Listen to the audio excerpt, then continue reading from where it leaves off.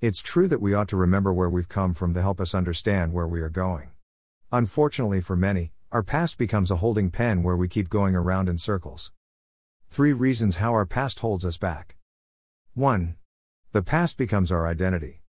We either dwell in moments of our past where life was incredibly amazing or tragic, either way they entrap us, and we allow it to coin us. Perhaps we acted like a gangster as a teenager, which is part of developing our identity. Perhaps we were successful in business or terrible in relationships. We do ourselves a disservice if we don't evolve from that place. 2. Our past comes with misunderstandings. It's not only our own insecurities that try to pigeonhole us. Everyone we know subconsciously pigeonholes us. Our teachers, relatives, friends. People think they know you from a point in time and rarely give you the privilege of moving on. 3. Between our own opinion of ourselves and the opinions of those around us, we spend too much energy trying to move forward. Many will try and move away from their past by moving location, or educating themselves, or moving in different circles.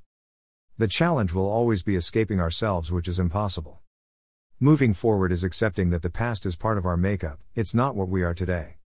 What we can be today and tomorrow is open for the grabbing.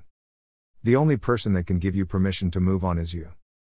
The happiest people I know defy the odds, keep others guessing, keep evolving.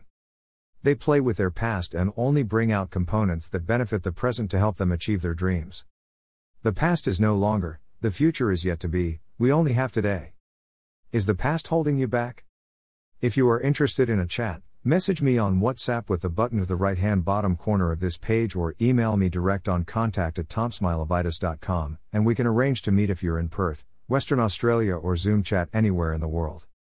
Who knows what light could come from a chat.